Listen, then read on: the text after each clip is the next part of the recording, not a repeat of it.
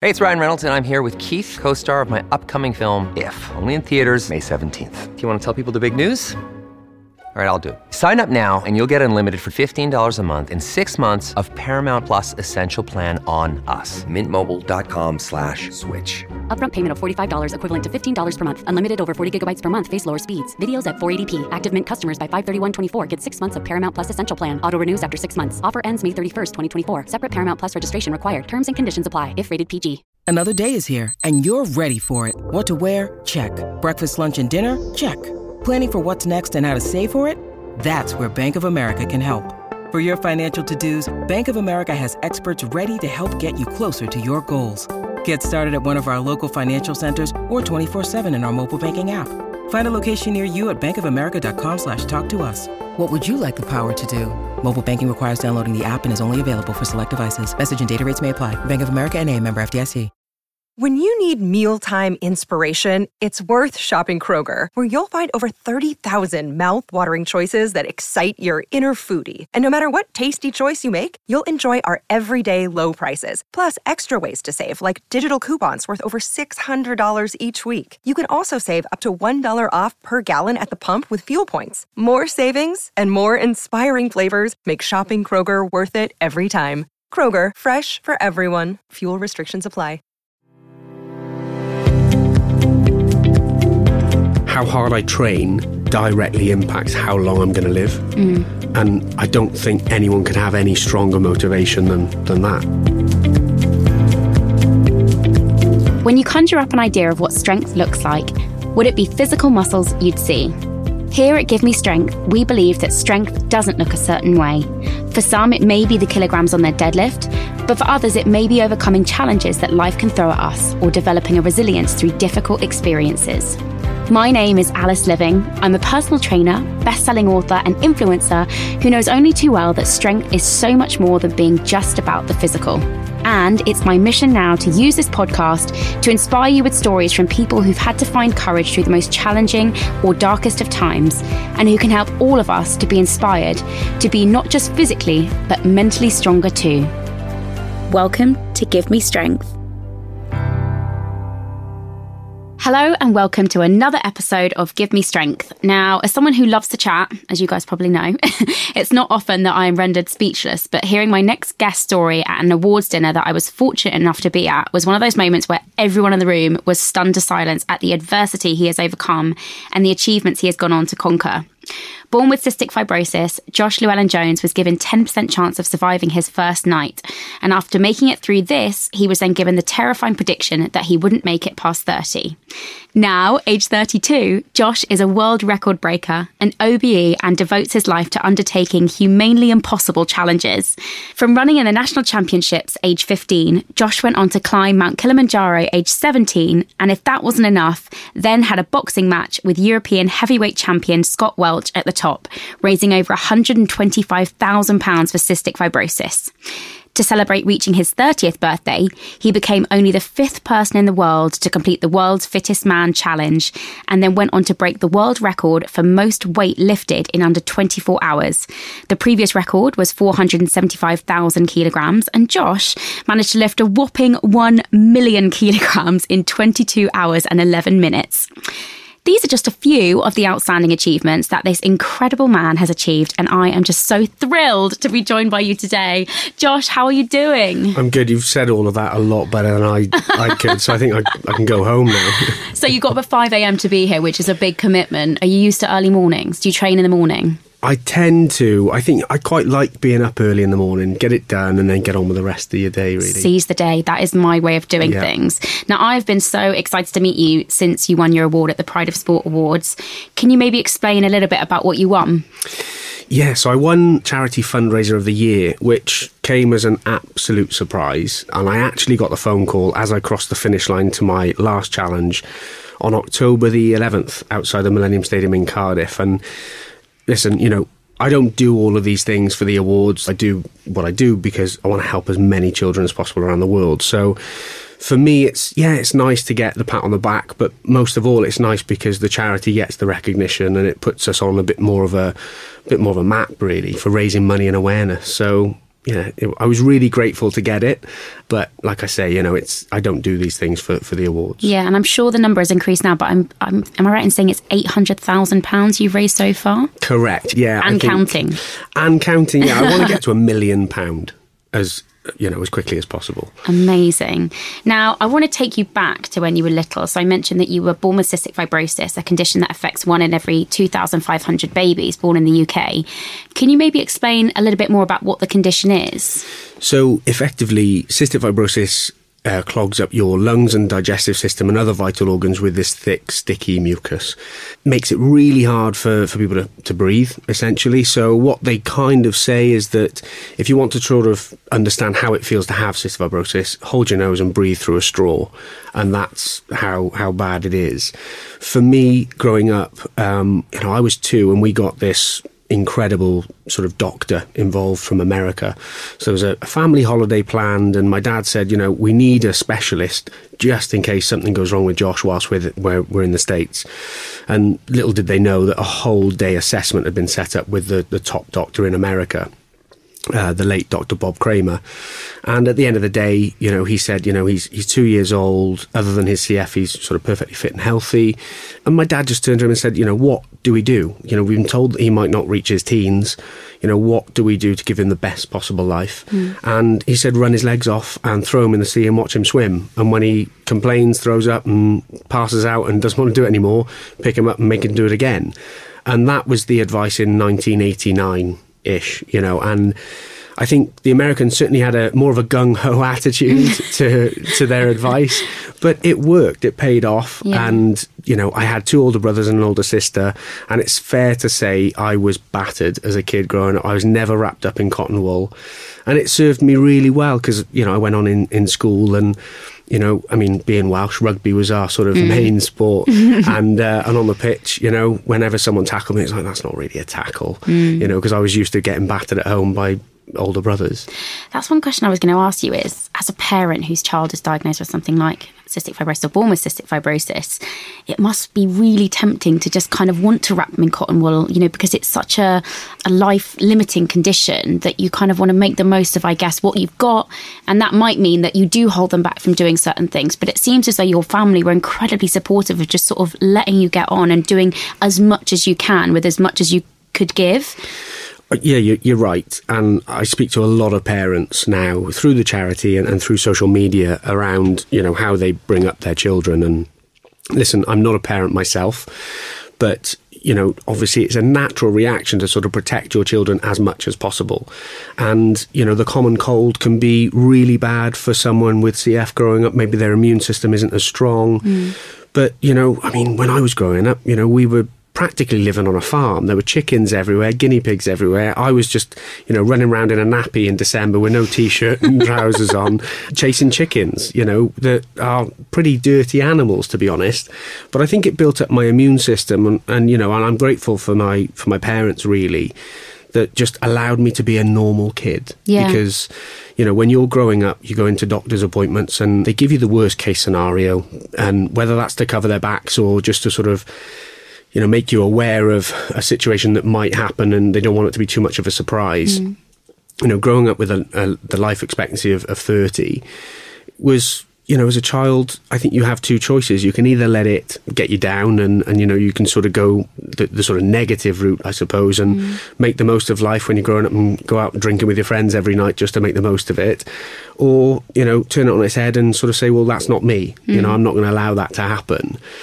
But that mindset really, I think, came from my upbringing. I don't believe I was just born determined. I think that was sort of part of my growing up with older brothers, and like I said, never wrapped in cotton wool. And I think parents, and quite rightly so, want to protect their children. But from my personal experience, it doesn't always work that well if you protect your children against all of these things. And I think it's interesting because it comes from a place of love, but it's not necessarily always the best thing. I wanted to take you back to something you said, and you said, you can look at it 2 ways. But did you ever have some of those down days when you were a kid? And do you remember feeling that sense of injustice? It's a great question. I think growing up in school, because I was so sporty and I was pretty good at sport, I mean, it was clear pretty early on I was good at football, good at rugby, and I was captain of cross country, and I did really excel in school sports, certainly not in the classroom, and that's the place that I hated to be. But I think the only time that I was very aware that I was different and very aware that I had a disease that no one else had was when I was in the change rooms after games, and I took my T-shirt off and I had this great big scar on my stomach from the operation I had when I was born. And, you know, the kids being kids used to ask in a pretty direct way, you know, what's that then? And then my brother, I think it was my brother Mark, who sort of turned around and gave me the advice to sort of answer the question and say, you just got bitten by a shark. And actually it worked. And I was the coolest kid in school for ages. I love that. Up until, I think, 12, 13 years of age, when people sort of started to cotton on that there's no way that you had a fight with a great white and came out on top. But I found the real story at that age of, you know, having emergency operation when I was born, 10% chance of surviving the night. I had an ileostomy, so I had a bag as a real young baby. I found that story quite boring and quite difficult. Cystic fibrosis is a very complex disease that affects a lot of different areas of your physical wellness, I suppose. Try to explain that to a child. It's almost impossible for them to fully understand. And even having the disease, I didn't fully understand what it was. And I think that was a good thing. Because I think if I knew all of the facts, like my parents did, then perhaps I would have had more of a negative mindset. I think that's really interesting that your parents almost consciously held back a lot of that information. And I think that's something that you've actually accounted to being quite good. And there's so much in, I guess, us currently, especially these days, wanting to know everything about ourselves. Wellness is this massive revolution where people want to know everything about themselves. And actually, I agree with you in that there's something in just not knowing and just rolling with whatever your body throws at you, you know, and especially with someone that's dealt with more physical adversity than, you know, a lot of people that I've come across. I think for you to say that is really empowering. I wanted to ask from a practical perspective, what did you find exercise did for you physically? So I know that obviously you've said it made you kind of the cool kid at school, but actually from a physical point of view, did it help with your CF? Did it kind of expand your lung capacity, or did it help with your physical condition? Absolutely. I strongly believe that without the exercise, I wouldn't be here today. And there are lots of reasons behind that, but I genuinely think that, listen, how many children do you know who would enjoy sitting on a bed for 20 minutes to half an hour every morning and every evening, having quite brutal physio, so being hit on the chest, on the side, on the back, to try and open up the airways and clear the mucus from the lungs? It's not an enjoyable experience. And ultimately, all they're trying to do is to basically force air into the smaller airways in your lungs to clear them. Well, exercise, when done properly, does exactly the same job effectively. And for me, I would much rather go kick a ball round a field for hours on end every day than being hit on a bed. And listen, I get that not everyone enjoys exercise. Yeah. Not everyone enjoys pushing themselves. I certainly don't condone pushing yourselves to the extent that I do. But I think for me, let's be honest, I don't have a huge amount of time to read lots of books. And it's not really been something that I've been really excited by, a really good book. I'd rather be out and about doing stuff.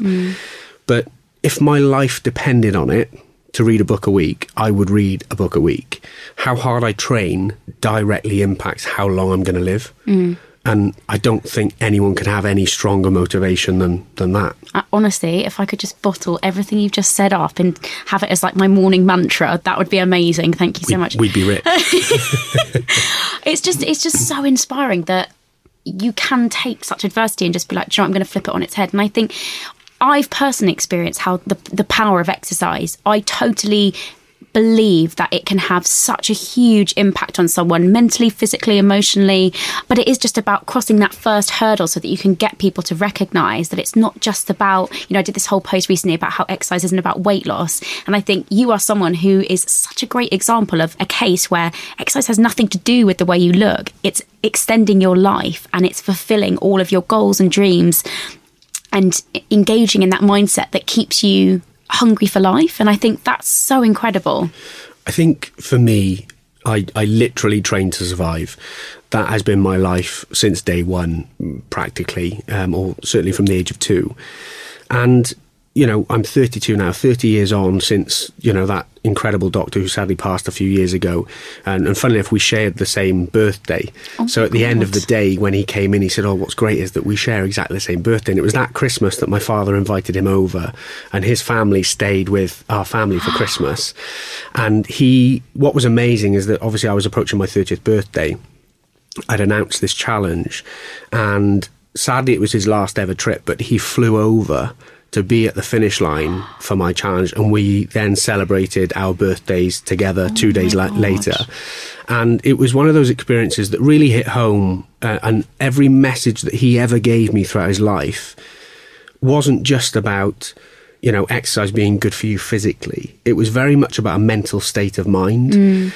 I don't train to look good. You know, whether you look good or not, it's a byproduct of what you do. And I think for me, you know, whether I go to the gym or whether I'm out and about hiking or running or, you know, doing anything outdoors, I feel incredible after I've done it. And I get that people who might just be starting out might be thinking, oh my God, this is really hard. I'm hurting the next day and everything. That's normal. You know, I hurt every other day, you know, from my training regime. And that to me is a feeling of progress as opposed to, oh, let's stop.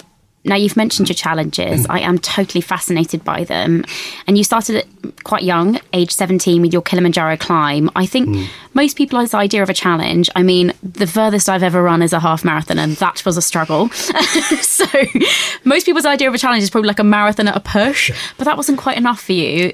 What inspired you to do, like, quite literally the extraordinary? Yeah, listen, the first thing I want to say is, you know, and I can't coin this as my own, I can't remember who I heard it off now, but your hard is the same as my hard. And that is such an important point for me to make, because, you know, I have grown up exercising for hours every single day, and it's become part of who I am, and it is actually who I am as a person now. And I push myself to the absolute extreme for me. And whether you're running a half marathon, 10K, even a 5K, that could be your extreme version of what I'm doing. But yeah, I mean, I was approached I was asked basically to climb Kilimanjaro for charity. And I'd always wanted to dedicate most of my life to raising money and awareness around the world for cystic fibrosis. So when I was asked to climb Kilimanjaro, I started looking at it and I started thinking, you know, yeah, it's a great challenge. It looks amazing. The mountain looks incredible. At 17, you know, I knew that if I was successful, I'd be the youngest person in the world with cystic fibrosis to ever have summited the mountain, which to me was sort of like, at that age, I was super competitive and still am actually. But I was going to say, has that subsided? But I think for me, I was like, okay, that's going to be amazing. Yeah. But then chances are in 10, 15, 20 years time, someone's going to come and break that record, and I want to do something a bit different. And I realised, even at 17, I realised that in order to raise a huge amount of money and to reach more and more people around the world with this message that exercise is good for you, I needed to take it a step further. So I had a chat with Scott Welsh, former European heavyweight champion, and I basically said, listen, I want to have a fight with you at the top of this mountain. I want to do it for charity, and we're going to raise loads of money. And I think there was a team of 11 of us, I think, total. And we'd set ourselves a target of £40,000 to raise, which was, you know, I mean, you're talking of 15 years ago. So it was a huge amount of money to raise. Huge. And he said yes. And I thought, oh, right, okay, I've actually got to go do this now. So basically we did the Rongai route, which is a pretty tough route. Other than the climbing route, I think it's the hardest. And it's 3 days up and 2 days down, essentially. And I remember on the first day, we were sort of setting out on this trek, and none of us really knew what to expect. We'd done some hiking. Well, I hadn't done any training for it. I just did my normal routine. And but Scott had taught me how to box a little bit. So I didn't look like a complete numpty when we got up there and the cameras are rolling. But we hadn't really told that many people that we were going to do it. So for health and safety reasons, obviously, you're only up there for about 15 minutes, I believe. And because of the altitude, you've got to come down after 15 minutes. So anyway, we summited. We dropped one person who had really bad altitude sickness. it was like 6 o'clock in the morning. We watched the sunrise. And it was just the most incredible view. My dad did it. He was 60 at the time, and he did it with us, which was just an incredible experience, which I'll never forget. And then me and Scott kind of looked at each other and said, right, are we ready? And of course, not many people knew what we were out to do. And all of these sort of like, all of our team, really, the Sherpas, everyone was around us with our bags and everything. And we got our rucksacks and we just opened them up and we got the boxing gloves out. And I think it was about minus 20 degrees. And we stripped off to the waist. So we had tracksuit bottoms and hiking boots on. And we just started fighting. And I remember... Wouldn't people come in and be like, oh, guys, break this up? Well, this is the thing. So everyone just started watching. And the porters, they were looking at us going, what are they doing? We've never seen this before because no one had ever done it before. And I thought, and then all of a sudden I'm looking around as we're sort of like sparring and I saw loads of cameras coming out. And obviously back then it was like these massive camcorders coming out of rucksacks. And I thought, this is my chance because all my mates are going to see this. I need to catch him. And obviously he was going so easy. I mean, the photo of us doing it is ridiculous. He's like 3 times my size. And, I was still a skinny cross-country runner at the time. And I remember thinking, I've got to catch him on camera. And I did. I hit him. Well, he didn't move. And he looked at me and just smiled. And I thought, oh, no, this is going to hurt. And he did. He caught me. And I'd suffered from nosebleeds all the way up. And he caught me on the nose. And it was terrible. But we carried on for another minute and a half. But we came down and listen, we raised £125,000 in the end. So amazing. That really was, I think, the start of my journey to raising a lot of money and more importantly to show that even when you've got cystic fibrosis you can still do these incredible things. How was it climbing that physically? Did you find it just as much of a challenge as everyone else? How was your kind of physio stuff that you had to do on the way up? Or I didn't do any physio on the way up. It was literally just we'd hike for a few hours, we'd rest, we'd eat, drink, and then we'd acclimatise on a couple of nights. So you'd go up slightly higher and then come back down to camp to sleep. And to be honest, the only thing that I really suffered with headaches and nosebleeds. Yeah. I got those really bad. I mean, one night I had a full black bag full of bloody paper. It was, that was quite bad. But I didn't really have the sickness, the nausea. And to be honest with you, my lungs were absolutely fine because I trained so hard, in cross country. I think naturally I had the ability to do it. But when we got to the top, the boxing match was sort of like on another level. I cannot even imagine. And £125,000 is a huge amount of money, particularly back then. Is it important for you to know exactly where the money is going? You sometimes hear about these huge amounts of money raised and you don't quite know where it goes to. So for you, do you have a close relationship with the charities that you donate to? Yeah, in a nutshell, I did a lot of fundraising for the Cystic Fibrosis Trust, and over the years, my family have been involved in huge amounts of fundraising, whether that be putting fitness events on or dinners or anything like that, really, to raise money. We've always been really heavily involved. And my dad was a trustee of the CF Trust many years ago. And I think at that stage, it was sort of, like I said, I wanted the money to go towards sport and exercise for kids. And then growing up, obviously, the challenges became harder. So I think from my perspective, because I wanted every penny to go towards the children and to go towards genuinely helping them get into sport and exercise and give them the best opportunity, just like the advice I got off Bob Kramer when I was 2, I wanted to know exactly where every penny was going.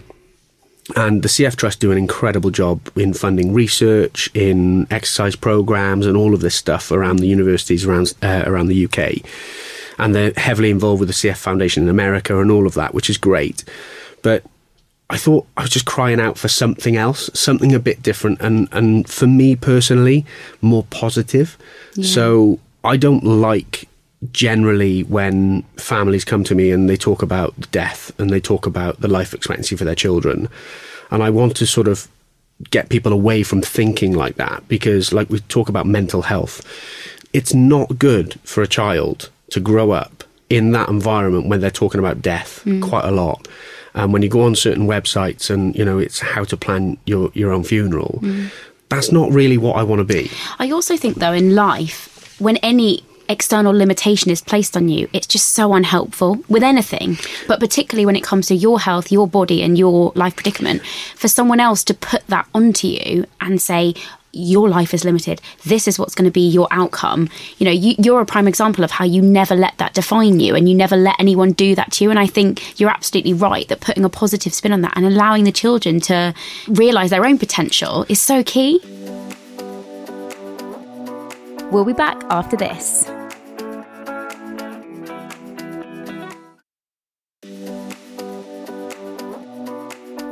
Welcome back to Give Me Strength. Absolutely, and that's why me and my brother started our own children's charity, CF Warriors, and we really focus on children up to the age of 18. Doesn't matter where they live in the world, we want to reach as many as possible. And the reason why we did that is purely and simply we wanted to send warrior packs out to these children to inspire them, to motivate them. There's one thing that not a lot of people know about cystic fibrosis is that two CF sufferers can never meet. So because of cross-infection, like I might have one bug that someone else doesn't, well, we can't be in the same room just in case we cross-infect. Well, that's a huge problem. And actually for children growing up, it's quite isolating. So I thought, well, how do we combat that? Well, online, social media. That's how we can get people engaged. That's how we can get them exercising together with their families. Their mums and dads are involved. The whole brothers, sisters, they're all involved. But if they got a warrior pack with a wristband, a cap, a hoodie, a t-shirt, some sports equipment, they're going to feel part of a team, which within cystic fibrosis, generally speaking, you don't ever feel part of a team. And, I see the faces of these kids when they receive their warrior pack now. And I was only saying to my brother yesterday, every day we wake up and there's so many more photos and videos that we get sent of these kids all over the world waking up, and they can't wait to get home to put their CF Warrior hoodie on. And it's quite emotional for me because, growing up, I hid it because I didn't want people to question me. I wanted to be normal, and I wasn't proud of having CF. Yeah. And now we've got kids all over the world being genuinely proud they've got this disease, and they feel like a superhero because they're called a CF Warrior. And I'm sure that shift in outlook, in positivity, has an impact on their condition, massively so. I did know about two CF sufferers not being able to meet, and I don't think there's many other conditions in the world where two sufferers can't be in the same room. That must be one of the things that is probably most difficult and most challenging with CF, is that you can't have that sense of community together. And so something like what you're doing is just so empowering because you are part of something, and in anything in life, not just with charity or whatever, to feel a part of something is so important and so motivating. And within the packs, what kind of stuff do they have? Is it more like information? Do you give them updates on what you're doing? Yeah, we give them information, but they get, especially the younger kids, they get a little certificate, saying congratulations, you're a CF Warrior now, and that's really sort of empowering them, I suppose. We also, every Wednesday, we have a Wednesday Warrior shout out, so there'll be a child on all of our social media pages on a Wednesday, and we get the reaction from them. But in the Warrior Pack as well, we're working on different items that we are absolutely allowed to send out. So if it's things like skipping ropes in the future and things like that, I mean, we've got to be careful because of health and safety and all of that. But it is what it is. And, and I want to sort of send kids things that will motivate them to actually work and work towards their fitness and their health. But also practical stuff. And also to give them the responsibility, because I think far too often, especially in the fitness community these days, there are a lot of excuses as to why people are, sort of lazy, essentially. And with cystic fibrosis, you cannot afford to be lazy. You have to be active. You have to work on your health. And what we're trying to do is empower these children to grow up with that mindset of, this is really good for me, I'm going to enjoy it. And I'm not saying for everyone to go and lift a huge amount of weight in 24 hours. But what I am saying is that find something that your child enjoys. Yeah. And if they enjoy it, they're more likely to continue that for life. Absolutely. I mentioned in the introduction that you were only the 5th person in the world to complete the World's Fittest Man Challenge. Can you describe what this entails? Yeah, so I said to my dad, obviously, I wanted to do a physical challenge for charity to celebrate becoming 30, because it was an age that I was told I was never going to meet. And I started Googling crazy challenge. I'm not sure what I put into Google to get this up, but I stumbled across this guy in America, Joe Decker, who'd created this Man's Fittest Challenge, and only 4 people had ever managed to complete it. And you had basically a 24-hour window to complete it. And I called the campaign 24 hours for CF. So within the 24 hours, I had to cycle 100 miles, lift 100 tons. I then had to run 10 mile, cross-train 10 mile, row 10 mile, swim 2 miles, and then do 3,000 sit-ups, 1,000 press-ups, and 1,000 squats. So it was pretty intense, and I was only allowed, I think it was 3 2-minute breaks I was allowed in 24 hours. Oh, my goodness. Yeah, so I completed it in 22 hours and 10 minutes, and my trainer came up to me and said, listen, Josh, you've promised that you're going to exercise non-stop for 24 hours for all these children. They're all sending in their videos. They're all exercising with you. What are you going to do for the hour and 50 minutes you got left? And I was like, well, let's get on the rowing machine. Let's row another 10 to make it 20 miles in total on the rowing machine. So that's what we did. And I crossed the line, and, like I said earlier, Dr. Bob was sort of on the finish line waiting, which was really emotional. But it kind of set the bar, because not long after that, I think it was literally about 4 days when I could start walking again properly on my own. People were saying, well, what next? Because you told us you're going to do an annual challenge. So that's where I was thinking, right, okay, I've set the bar probably a little bit too high for the first year. But being the 5th person in the world to do it, I felt like the 4th loser. I was like, right, well, I can't be number 5 in the world. Josh, you can't think like that. But that's been my mentality growing up. You are so competitive, aren't you? But that was one thing I really wanted to ask you, is how do you, even I find myself coping with pressures from social media and all that kind of stuff. You've got a huge following on social media. How do you find yourself coping with the pressure from your followers, but also yourself? Like, it sounds like you put a lot of pressure on yourself to achieve more of yourself each time that you tackle a challenge. Like, how do you deal with that mentally? Because you must feel as though you're always having to do more. And sometimes, there is maybe not for you, but for a lot of people, there's a threshold to which they Absolutely. can work to. How do you find yourself kind of overcoming that pressure? I really love the pressure. I react to it really well. I put a lot of the pressure on myself, if I'm honest. The first year when I announced it on social media, no one thought it was possible. For someone with CF to do this was going to be impossible. And I loved that. I absolutely loved people doubting me. And there were so many people saying, I know a lot of people say don't read the press and things like that, and the comments that people put are awful and everything else.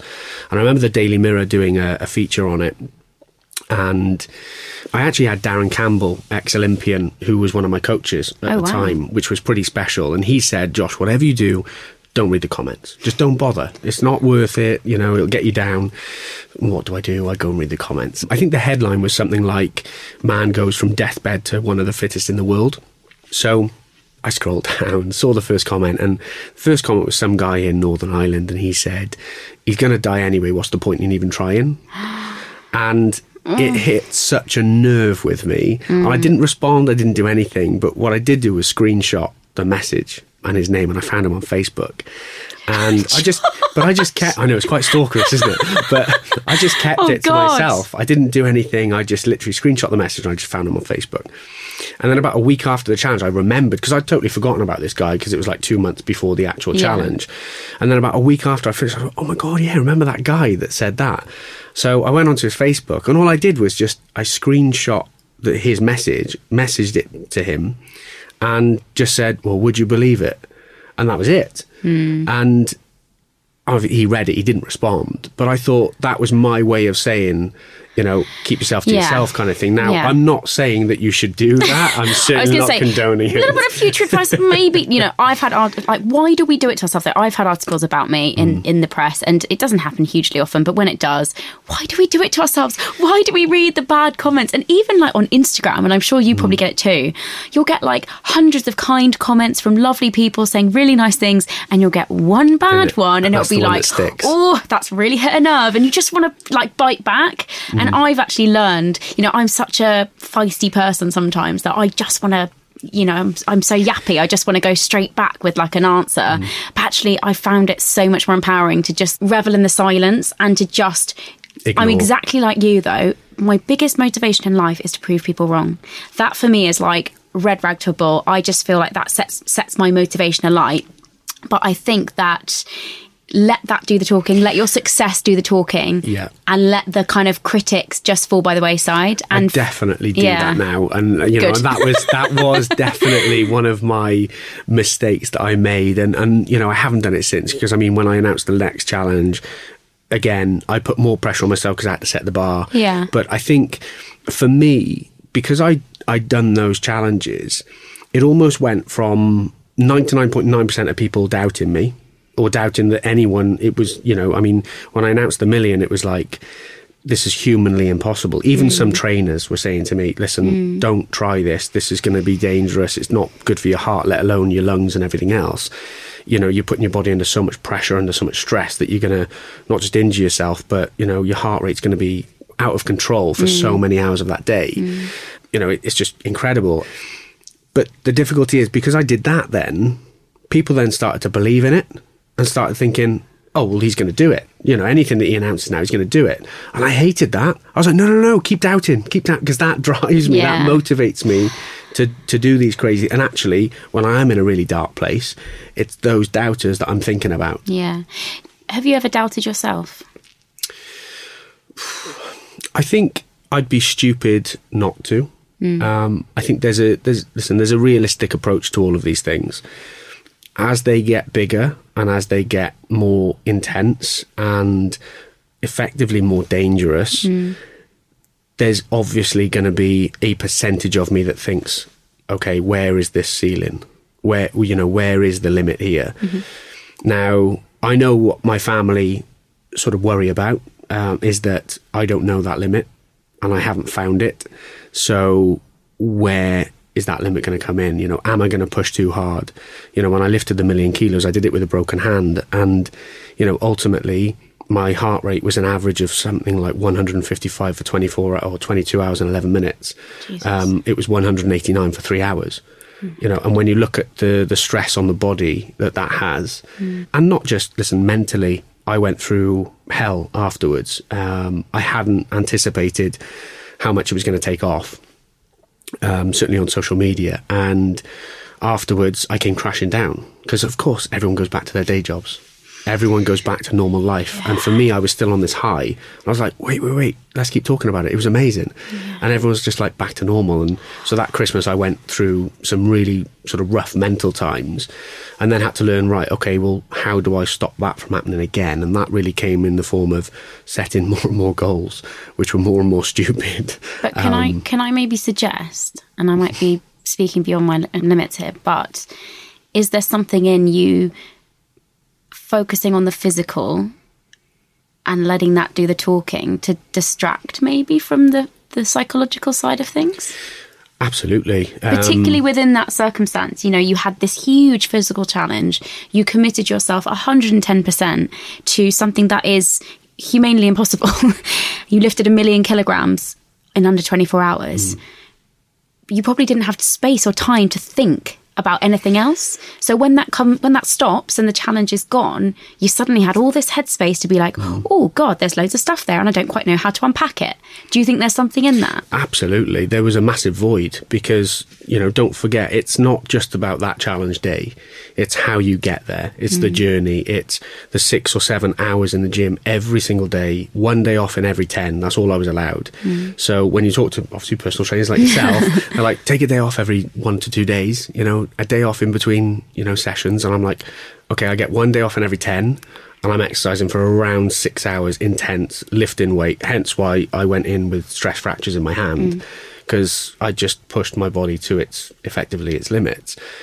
And you're right, after I finished, I was like, oh, well, what do I do now? And I hadn't planned anything afterwards. That was my fall down. I hadn't thought about what was to come.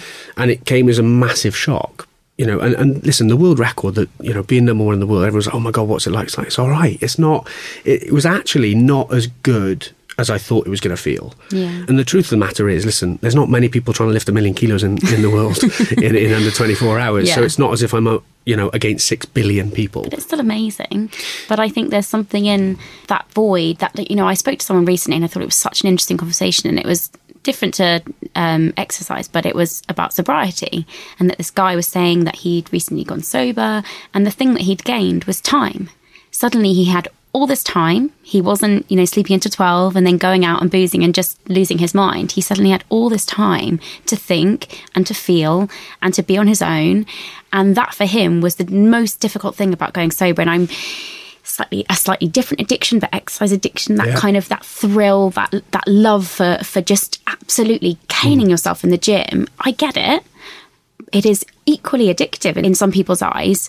When that then goes and the team goes and you've kind of got this space and time, you're left with all the headspace. And, I've experienced that. I think it happens to athletes who get injured. I think it happens to people that maybe for whatever reason can't do the thing that they love. They suddenly have all this space and time to be with their own thoughts. How did you find yourself having to overcome what you describe as pretty dark times? I think for me personally, I had to be comfortable on my own, and I had to be comfortable sort of doing my own thing and not having to sort of think about the whole team anymore. And, with my career, I suppose, in doing what I do, going around the UK and Europe and talking about my experiences and actually educating people on not just cystic fibrosis, but a positive mindset and a good outlook on just exercise in general, and I hate the cliche living your best life, but I think we go day to day without actually thinking about our goals. We go day to day without actually thinking about what we truly want in life. And social media is fantastic for us because we get to spread the word to millions and millions of people all around the world and educate them on CF and reach all these CF warriors, which is incredible. And we couldn't do what we do without social media.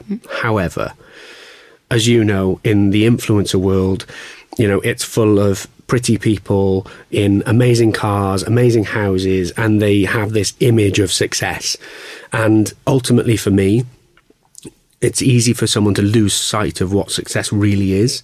And it's easy to be drawn into that world of social media and what success should look like instead of focusing on what we really want. And I mean, I do a lot of talks in schools, and, whenever I ask the question, what are your goals in life? What do you want to be, and what do you want to do? And, it's common that they say, I want a big house, I want a Ferrari, I want a Lamborghini, I want this, that and the other, I want the nice holidays and all the rest of it. And whenever you ask them why, they can't answer you. And it's the why that I started to realise even more after my challenge of the million, especially because, not that I forgot why I was doing it, because obviously I'm doing it to raise money and awareness, but I think it really hit home as to what I want to do with my life. And in order to help all of these children, it's not just about the physical exercise, it's about day-to-day life. And how do we educate these children not just on exercise, but mental well-being as well, and coping with having a disease where there is no cure is more than just going to the gym every day for an hour.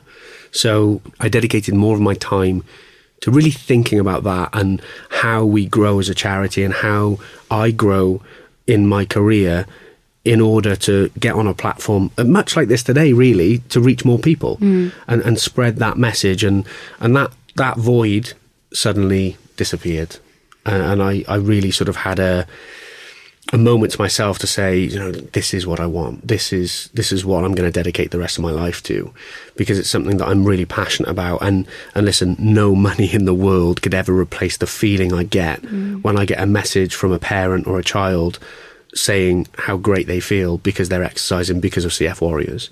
And you could give me £1 million today to give it all up and I wouldn't take the money. And that really hits home to me and my family, that is ultimately going to be my legacy is CF Warriors. And I think you're so right that there's, the idea of success these days is purely, for most people, on a monetary level. How successful can you be is how many material possessions have you got? And I've been thinking a lot recently about the idea of success, the concept of success. What is it? What does it look like to me? I would have said probably about 3 years ago that I would have sat here and said, I just want more followers and I want to do more of what I love and I just want to be really successful and everyone know who I am. Is that necessarily what I'd say now? Absolutely not, because I've really had to sit back and through personal challenges and various other things going on, I've had to decide for myself what success looks like. And for a lot of people, if you really sit down and think, it doesn't really involve money. and material possessions. And those things are nice, and money helps you have an easier life in a lot of situations. But actually, like, are the happiest people the richest? No, they're not. And I think you've raised close to £1 million that you've decided from your own goodwill to devote to something that has had such a huge impact on what is such a life-limiting condition. And I think that must be the most rewarding feeling in the world. Yeah, it is. And listen, I could go out and earn money. And don't get me wrong, listen, I love my nice cars. I love my motorbikes. You know, we all love the nice things in life. Of course we do, you know, but that's not why I do what I do. No. And I think that's the point I'm trying to get across, is that if I was in this for the money, I would, A, be in it for the wrong reasons, but B, I wouldn't have raised as much as I have. And also, it shouldn't be to the sacrifice of your own mental well-being. Exactly. Ever. And I think what I've done with my life, and whether people see it as a success or not, it's a success to me in my eyes, which is the most important thing, because it's my life, and everyone should think exactly the same, you know. I mean, who cares what my opinion is on someone else's life? Because it's their life. Do what you want with your own life. But ultimately, the one thing, when I speak to a lot of people, yeah, some of them got a lot of money, but someday that money could disappear, or it could get taken away from you, or you could lose your job, or you know, whatever can happen with financially. But with my life and the way I view it, the feeling that I have from all of these families all over the world, no one can ever take that away. You know, no matter what, that feeling of success can never be taken away from me. And I think that's why it's so important in my life to continue on this journey, and I'll be doing this till the day I die. Goosebumps. But, you know, and this is why I think it's so important. It doesn't matter how rich or poor you are, you can still give back. And listen, yeah, if I was a millionaire, it would be very easy for me to say, right, there's £1 million for charity, without actually putting in any effort. But to raise money, you have to be creative. You have to, you know, think of all these crazy things, which is most of the problem that I have at the moment. And then you have to do those crazy things yourself. But that's what I live for, and that's what I'm happy to devote my life to.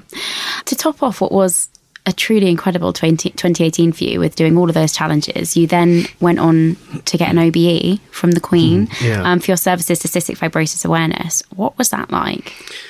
Unreal. And I mean that sincerely. I got a letter in the post, and I thought it was a joke. I genuinely thought some of the lads were pulling my leg. And I thought, you know, I went down and got this letter, and it was addressed to me and had the royal stamp on the top. And I thought, what is this? And I opened it, and the very first line was, the Prime Minister would like to basically put you forward for an OBE to Her Majesty the Queen. And I thought, what? What the hell is this all about? And I was genuinely speechless. I didn't know. I went downstairs, and my dad was there, and I just looked at him. He said, "What's wrong?" And I handed him the letter. He said, "Oh my God, you got an OBE." And I said, "I know, I've just read it. Oh, what's gone on?" And he said, "We've known, you know, everyone had known about this for the last 2 years. Oh. And we'd had to keep it a secret from you because you weren't allowed to know anything." And I was like, "What do you mean everyone?" He said, "Honestly, there's been so many people involved in this." And apparently they had like 50 letters from loads of different people all around the world. And I just thought, but why? And he was like, well, everyone thinks that you deserve it. And I thought, well, that's lovely, but I mean, but why? And I just genuinely couldn't get my head around the fact that all of these people had thought of me getting something for these efforts, because, you know, I mean, I can't stress enough, you just don't do it's not a goal. Out of all of the goals I've ever had and ever will have, getting a gong or getting an award for something is never one of them. And I think if it is on anyone's goal list, take it off right now, because you're in it for the wrong reasons. But also it's a very fleeting experience. You know, you'll get an award and then the next day it's like, oh cool, and exactly as you said, oh, it's back to normal life. You have such more of a wider focus and a purpose in your life than just getting up on stage, taking something and going off again. So yeah, it was quite strange though. I mean, because obviously I got that letter, and of course you're not allowed to say anything to anyone until they officially announce it in June, and it was like months away. I was thinking, how am I not going to tell my best mates about this? This is like going to be the hardest secret I've ever had to keep. And yeah, so I kept it to myself, and then all of a sudden I got tagged in something on Twitter on a Friday evening at like 10 o'clock, and it had just been announced on the news that all of these people had got an award. And And I just thought, wow, do you know what? It's starting to sink in that this has actually happened, and it only helps the cause. Yeah. You know, it helps the cause, it helps the charity, it opens more doors potentially. Yeah. And you know what, after letting it sink in and going to Buckingham Palace and actually getting it was just a surreal experience for the whole family. It was just crazy. But it's pretty special to get a pat on the back from the Queen. I mean, it doesn't get much better than that.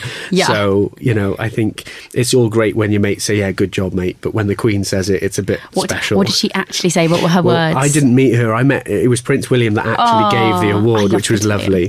he was so lovely. And I've done a couple of things with Prince Charles, which is really special. Because he opened essentially his doors to his house at St James's Palace for last year's challenge. And we cycled from Dover to London. He said, would you like to cycle into the house? And I thought, well, that's pretty much an offer I can't refuse. I had to phone Twickenham Stadium and say, I'm really sorry, guys, but we've had a slight change of plan.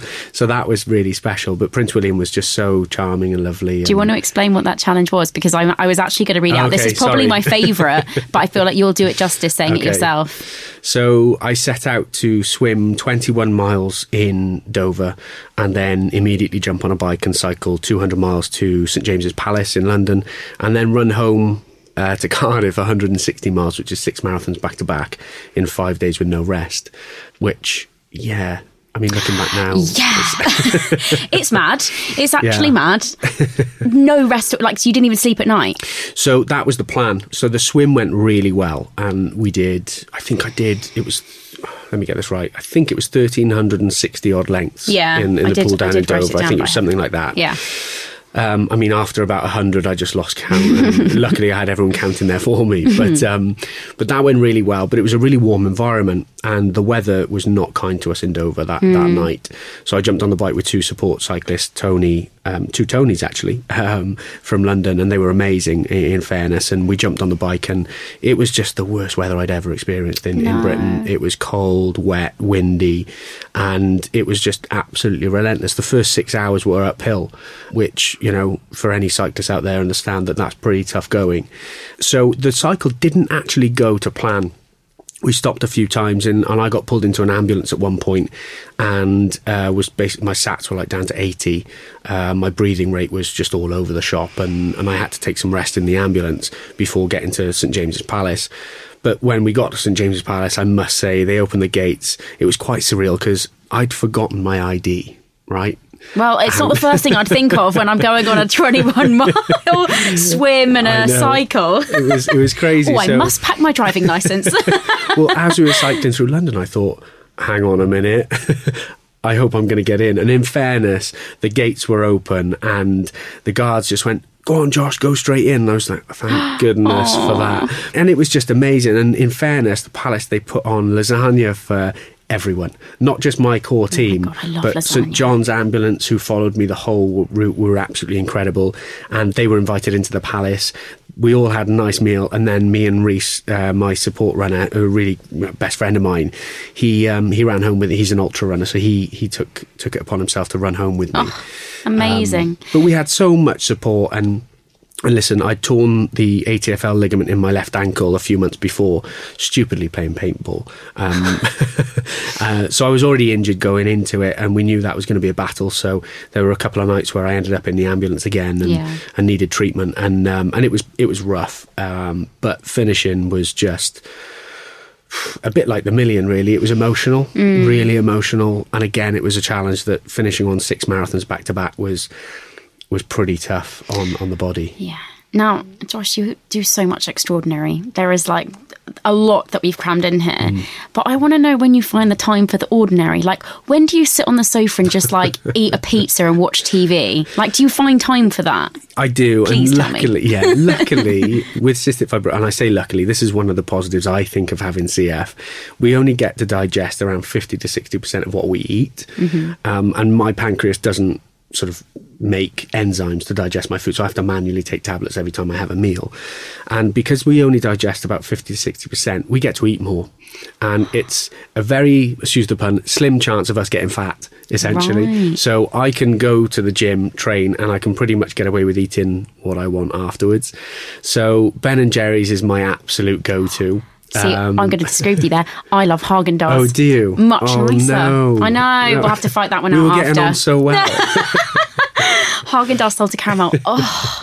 Anyway, Ben and Jerry's. Yeah, Ben and Jerry's, but pizza, Indian, Chinese, Thai, all of that stuff.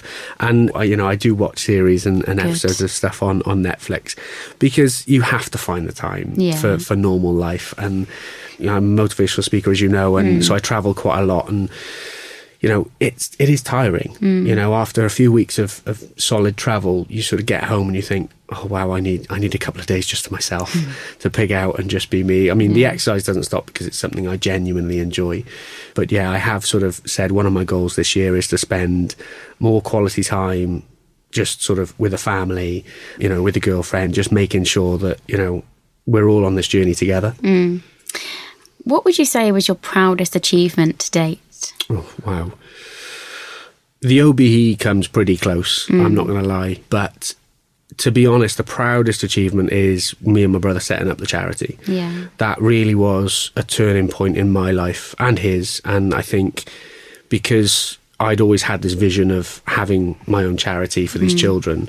And like you said earlier, quite rightly so, knowing where every penny is going and understanding that it's going in the right places was key for me. I'm also an ambassador for Rays of Sunshine Children's Charity in London, and they are just simply an incredible bunch of people who do amazing things for seriously ill children. So those two things are probably my proudest moment, and then the OBE comes in third. I hope the Queen's not listening, or Prince Charles, but I've heard she listens. Yeah. She loves it. She won't mind. Now, at the end of every podcast, we ask 2 questions. And the first one is, what does strength look like to you? Oh, wow. That's quite funny, actually. I put something out on Instagram this morning about strength. And I genuinely think that strength isn't having the ability to make something heavy look or appear really light. I think strength to me is having the ability to keep going even when light things are heavy. So, I love that. That is so special. I think that's one of my favourite answers so far. Okay, good. Well done. And then my final question for you is, who in your life demonstrates strength the most? Oh, wow, there's so many people. I think, do you know what? I mean, not from an athletic point of view or a sporting background, because there are so many people in my team who are just super strong. And like I said, all of my challenges are a team effort. It's never about just me. But I think where I get it from is my dad. Essentially, all the stuff that he's gone through in his life, the ups and downs of being an entrepreneur and the ups and downs of just family, and everything that he's had to go through, he to me is the epitome of strength. Josh, you have been so wonderful. I have loved our chat. There is something so special about your Welsh accent as well. I love it. I love a Welsh accent. I'm glad you can understand me. I just wanted to say thank you so much. If people want to find you, where are you sort of based? You're online at... Instagram, Twitter, Facebook, JoshLJ24. And then any websites for your charities? Yeah, so cfwarriors.org.uk is the main CF Warriors website. And again, on social media, you can find CF Warriors. We've got a cool yellow and red logo in the shape of a warrior helmet. So I'm going to put those links in the show notes so you guys can check those out. Josh, thank you so much again. Good luck for your next challenge, whatever that may be. Me. And we would speak soon. Thank you. Thank you. Thank you so much for listening to this episode of Give Me Strength. We appreciate any feedback you can give, so please do rate, review and subscribe to the podcast and come back next week for another episode.